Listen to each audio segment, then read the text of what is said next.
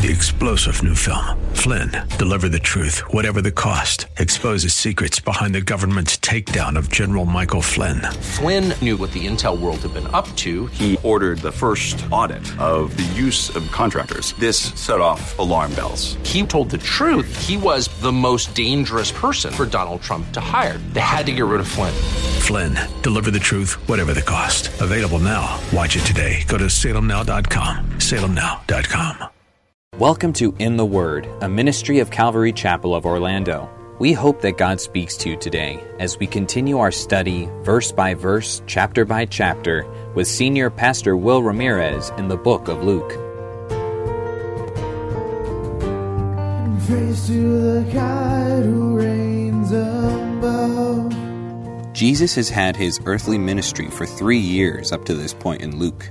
He knows the time has come to be betrayed, beaten, and crucified. Jesus began to celebrate the Passover feast with his disciples, instituting communion with the 12, including Judas, who would betray him that night. Jesus washed the disciples' feet and prayed for them, but they still argued about who was the greatest amongst themselves. Jesus told them that to be great in the kingdom of God, you must be the least. To be the servant of all is to be greatest in the kingdom of God. We join Pastor Will in Luke chapter 22, verse 27. Christianity is not a consumer service. Did you know that? It's not a consumer service. It's funny because people say, I don't like the worship music here. Okay, well, it doesn't matter. It's not for you. You don't get a vote. It's not for you. We're not singing for you. We're doing it to him, So, and he says everything's a joyful noise. So we try to make our noises a little bit better, but still the point is it's not for you. It's not a consumer service. We are not a business offering a product. That's not what the church is. It's not a consumer environment. I don't like the pastor. I don't like that church. I don't like the way they do the lights. I don't like the carpet. I don't like this. I don't like that. I don't like the way they do their women's ministry. I don't like the way they do their men's ministry. None of that matters. In fact, none of that should ever even matter in how you choose a church. What you should do is say, Lord, where do you want me to serve? What church do you want me to serve at? That's what it is. And it doesn't mean you don't come here and try to meet needs or bless you or whatever, because we're trying to serve you, obviously. But the point is, everyone should come with a heart that's not to be a consumer, but a servant. Can you imagine what a church would be like if every single person came and said, how can I help? How can I serve? Miss Brown would never panic every time she has to get new teachers, right? Because people just go, how can I serve? How can I bless these kids? How can I bless the socks off these kids this year like they've never had their socks blessed off before? Christianity, it's not just not a consumer experience. It's not even a give and take experience.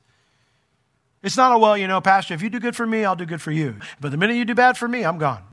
Do you know how hurt people are here when someone just ups and leaves? Most of the time it's because they got mad at me or somebody else who's in leadership somewhere. And they'll get mad and then they'll just go. And I'll have people that will come to me and say, hey, where did so-and-so go? I say, well, I think they left. I think they're going to another church. Really? Why? Why didn't they let me know? Why didn't they say goodbye? I can't tell you how many times I hear these words. I thought I was their friend. Do you know how many times I've done this for 23 years, how many times I've heard those words, I thought I was their friend. Friendship isn't a give and take experience. It's a lay down your life for someone else experience. And that's what the Christian experience is as well. It's not a consumer service. It's not a give and take experience. It's a lay down your life for others experience. See, the way the world views things, it's completely upside down. Thinking I'm better or I deserve this, or I should be the one served in this situation. It's upside down. And we know that that's true because this verse that we said here, the younger and the servant, the waiter, that's the mindset Jesus took. That's the role Jesus took. Look at verse 27. He says, for which is greater? He that sits down to eat or he that serves? When you go down to eat, who's in the more authoritative position at that point in time? Well, you are. You're the guest, right? And the customer's always right. So they've got to serve you. If they're going to keep their job, if they want to keep your business, they've got to take care of you. So in that situation, that scenario, the way the world does it, you would be considered the greater. No different back then. Of course, he says, it's he that does it, is not he that sits down to eat. But then Jesus shows the contrast, verse 27. But, is that what I did tonight? No. I am among you as he that serves. He says, you see how upside down things are? Obviously, I don't like going somewhere and getting bad service. And certainly, I will not necessarily frequent a place that's going to give bad service. But one of my chief concerns when I go somewhere is not being served, even though I'm paying for it. One of my chief goals is how can I be a light? How can my family be a light? So if they make a comment and say, man, your kids are so well behaved, I say, well, it's all Jesus because it's not us. We're still learning as parents. And then sometimes their eyes glaze over, or sometimes, I'll write verses on my, when I tip them. I always tip well too, by the way, whether they deserve it or not, because I want to leave a good testimony. And I leave a verse, I tell them God loves them. So that's not fair, that's not just. Spoken like a true American, but not spoken like a Christian. Blessed are the merciful, for they shall receive mercy. I don't know about you, but I need a lot of mercy. Jesus, he served them. Even though they're arguing, he served them. Even though he knew they'd be arguing, he served them the Passover meal. He washed their feet, and he was about to die for them on the cross. Listen, if Jesus, the King of Kings and Lord of Lords, the one who has the highest status, if he can adopt that mentality and act this way, then what's my excuse? I don't have one. John the Apostle in his gospel elaborates on Jesus' teaching about this that night in John 13 when he says, you call me Master and Lord, and you say, well, for so I am. That's true. If I then, your Lord and Master, have washed your feet, you ought to wash one another's feet. For I have given you an example that you should do as I have done to you. Verily, verily, I say unto you, the servant is not greater than his Lord, neither he that is sent greater than he that sent him. If you know these things, happy are you if you do them. You know I'm your Lord. You know I'm your master. But look at what I've done. Do you see how different that is from the way kings operate? Your idea of leadership, do you see how different it is? I am among you as one who serves. You're not greater than me. The servant is not greater than his master. So you call me master, that's right. So why should you do any differently?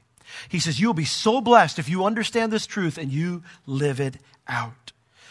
Understanding and living out this truth is one of the keys to a blessed life. Giving your life away. Giving your life away. J.C. Ryle said this. He said, ambition, self-esteem, and self-conceit lie deep at the bottom of all men's hearts, and often in the hearts where they are least suspected. Self-esteem. Me and Bev were having a conversation last night because, our kids are taught all the time, you need to have self-esteem, you need to have self-esteem. What a demonic teaching. Seriously, what a demonic teaching. Can I just exhort you, lovingly exhort you? Please don't listen to people like Joel Osteen. This is not about you feeling wonderful, all right? Like I tell my kids all the time, life isn't about having fun. Life isn't about having a good time. Life isn't about doing whatever you need to do to be happy. Life isn't doing what I'm going to give you a 4-letter word here, so just, maybe you want to close your ears. Life isn't about how you feel. I don't feel like loving my spouse sometimes. I don't feel like being a good dad sometimes. I don't feel like being a good pastor sometimes. I don't feel like doing a lot of different things that I know I'm supposed to do. Obedience isn't about feeling. It's about a choice, an act of the will. We don't need self-esteem. Here's the cool thing. To know that I'm not good, that I'm not wonderful, and I'm not smart, and I'm not special, and that the one who knows the deepest, darkest, ugliest parts of me still loves me immensely. Why do I need self-esteem? I don't need any of that junk. I'm loved by the one who knows me even though I'm not good, even though I'm not wonderful, even though I am lousy a lot of the time. And he still loves me, and he proved it when he died for me on the cross. And he's still serving me, and he's still blessing me, and he's still working in my life. Self-esteem is demonic. It's so unbiblical because it seeks to take the thing, God's love, which is supposed to undergird us and be the foundation of our lives, and supplant it with sand. Because I don't know about you, there are many days when I look at myself and I get the accurate look of what's inside this ugly place. And sometimes it's hard to bear. It causes despair. Do you think I'm capable of that? I'm capable of thinking that? I'm capable of saying that and doing that? But I don't despair because I know I'm loved by the one who knows all that. And his passion for me is blazing and never dimming. Ambition, self-esteem, self-conceit, Ryle says, lie deep at the bottom of all men's hearts, and often in the hearts where they're least expected. Thousands fancy that they are humble who cannot bear to see an equal more honored and favored than themselves. Few indeed can be found who rejoice heartily in a neighbor's promotion over their own heads. Let us live on our guard against this sore disease if we make any profession of serving Christ. Let us learn to take pleasure in the prosperity of others and to be content with the lowest place for ourselves. John the Baptist understood this concept. When his disciples came to him and they said, John, Jesus baptizing more people than you are. What's John the Baptist supposed to do? We need a better marketing campaign. We need a better worship band. We need to spice some things up here. We need a better YouTube account. I mean, no, you know what John said? He goes, listen, in a wedding, he goes, does the bridegroom get jealous because all the attention's on the groom and the bride? I mean, could you imagine what that would be like at a wedding? You're at the wedding and everybody's watching the bride come down and the groom smile at his bride. You know, they're about to become married. And now you see the maid of honor up there like this. Must be nice. Everybody knew what she thought last night. They wouldn't be thinking this about her. Nobody notices me. Nobody notices me. I was here 3 hours before they all were. You wouldn't have little flowers on your tables, one for me. You'd be appalled at something like that. You'd be like, you selfish brat, what is your problem?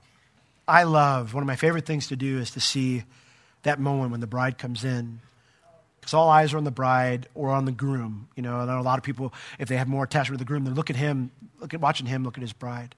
And you see all those people there who are their closest friends, who are there supporting them. And all their eyes are on their friends instead of on themselves. It's a very special moment because everything kind of comes into focus. I'm there for them right now. Everything comes into focus. And there are so many things we do at our wedding that are traditional that people don't even remember why they do them. Like, I try to explain this to the couples when they do a wedding. I said, for example, do you know why you come walking down the aisle and the bride's family is on one side and the groom's on the other side, and why the family's up front, and, and maybe the people that maybe work connections are maybe toward the back or whatever, and your friends are in the middle or whatever it might be. And the reason is because you're telling everyone, no matter what level of importance they have in your life or connection they have in your life, you're telling every one of them, you are now going to become second. And that's why those people aren't up there. They call it the maid of honor, but you're not up there to be honored as a friend. Traditionally, you're up there because the person is testifying to you, you're my best friend until now. You're my sister, the one I always shared everything with until now. Because now it's going to be this person. Every one of you are going to be second from now on. And we understand that in concept and in theory when the wedding takes place, even if we don't understand all the traditions that go with it. We get that. And it's why we would be appalled if someone would go, I don't understand, everybody's making it about the bride. I'm the mother of the bride. Why isn't anybody looking at me? I've got this special dress I've worn. I don't understand. I'm not even going to go to the receiving line because nobody has noticed me. We would be appalled by that.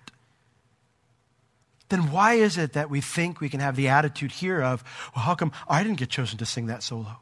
Or why didn't I get chosen to be the assistant pastor? Or for this ministry or that ministry? I'm just not going to serve anymore. I'm not going to go to that church.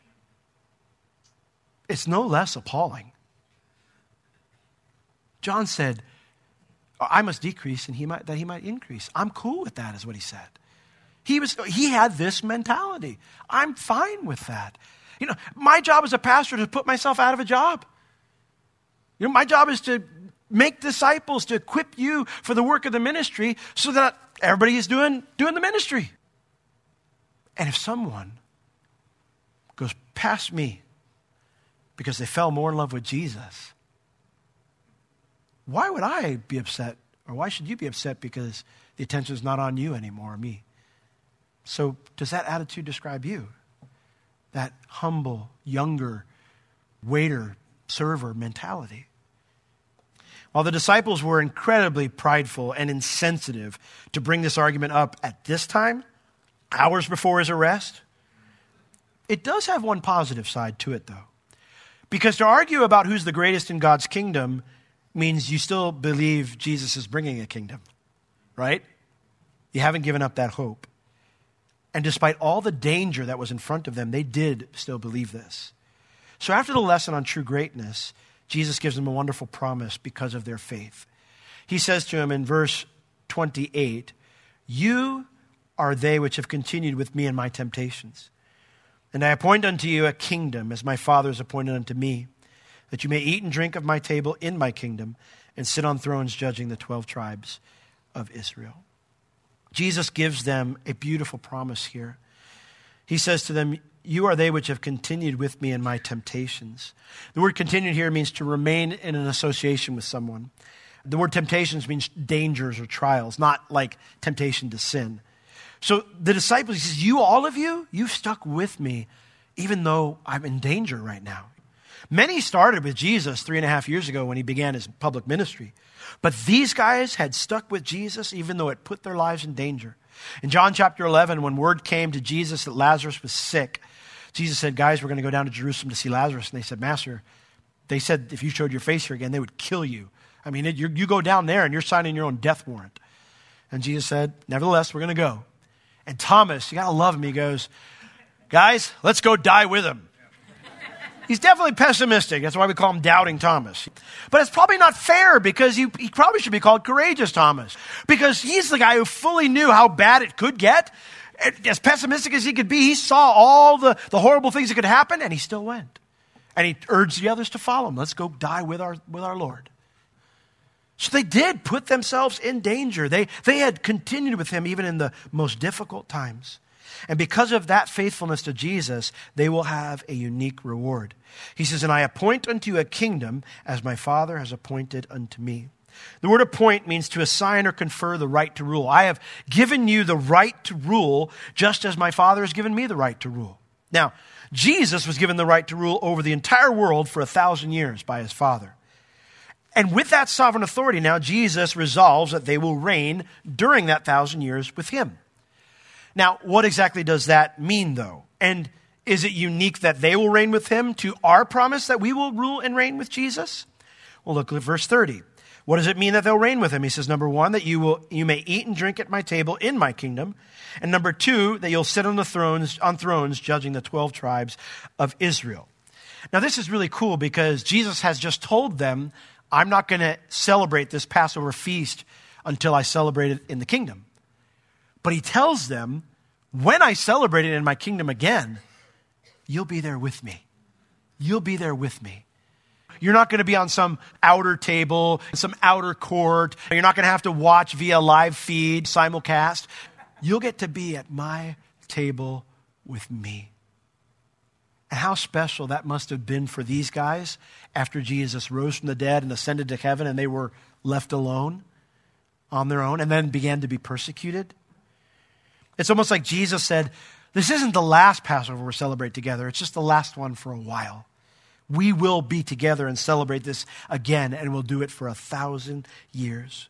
And that promise is one of the things that these disciples clung to when they were being arrested, when they were being beaten for their faith, and when they would be killed for their faith. That they were going to be with Jesus in his kingdom. Now, all believers have that promise. We all have that promise to rule and reign with him, to have a seat at his table in his kingdom. Look at Revelation chapter 2 with me. And I'm going to try to wrap this up pretty quick, but just I want to read you some verses from Revelation. Because I think it's important to understand that all Christians have this promise. You won't get a shack somewhere on the outskirts of the New Jerusalem. You have an address in the New Jerusalem. You will eat and dine with Jesus for those 1,000 years. Revelation chapter 2, verses 26 and 27. We're going to actually see 3 promises made to 3 different churches. That's how we know they apply to all believers. Revelation 2:26, and to he that overcomes and keeps my works unto the end, to him will I give power over the nations.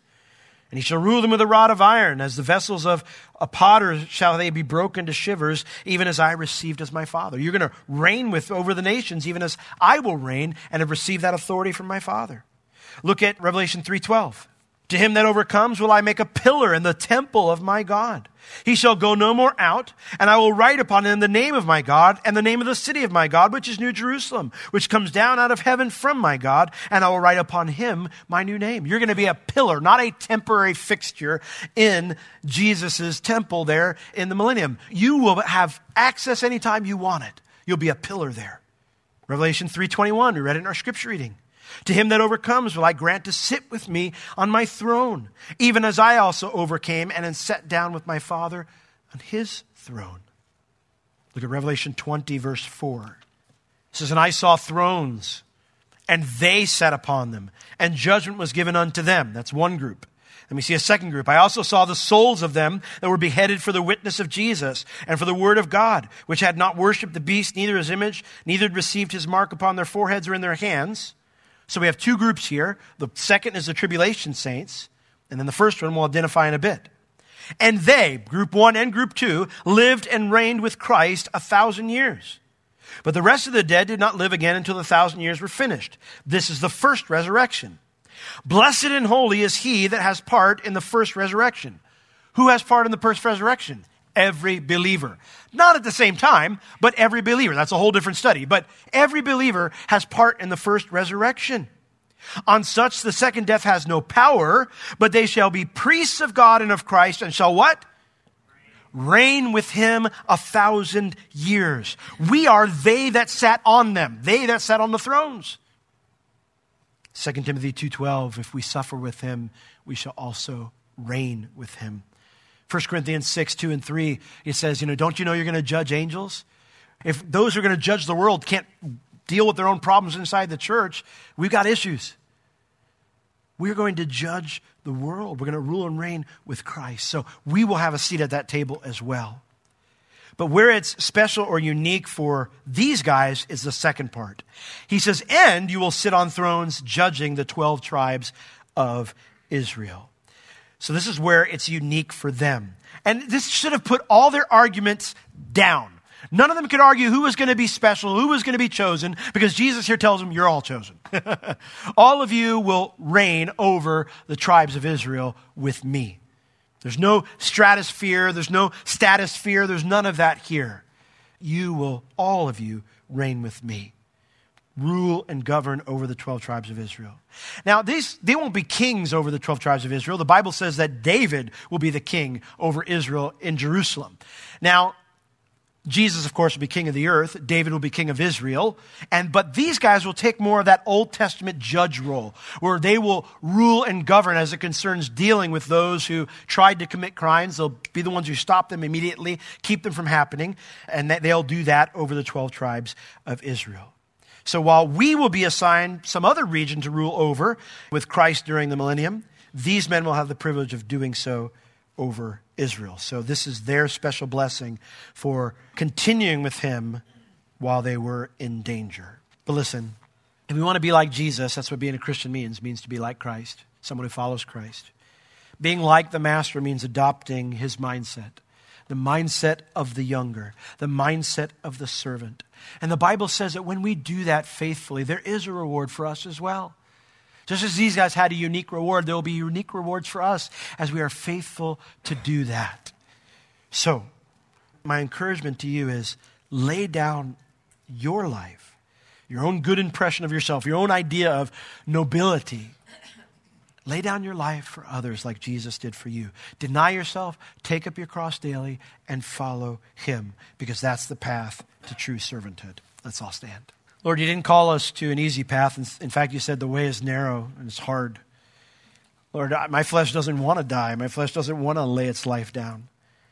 But that's what you call us to do, Lord. And it's because you did it first for us.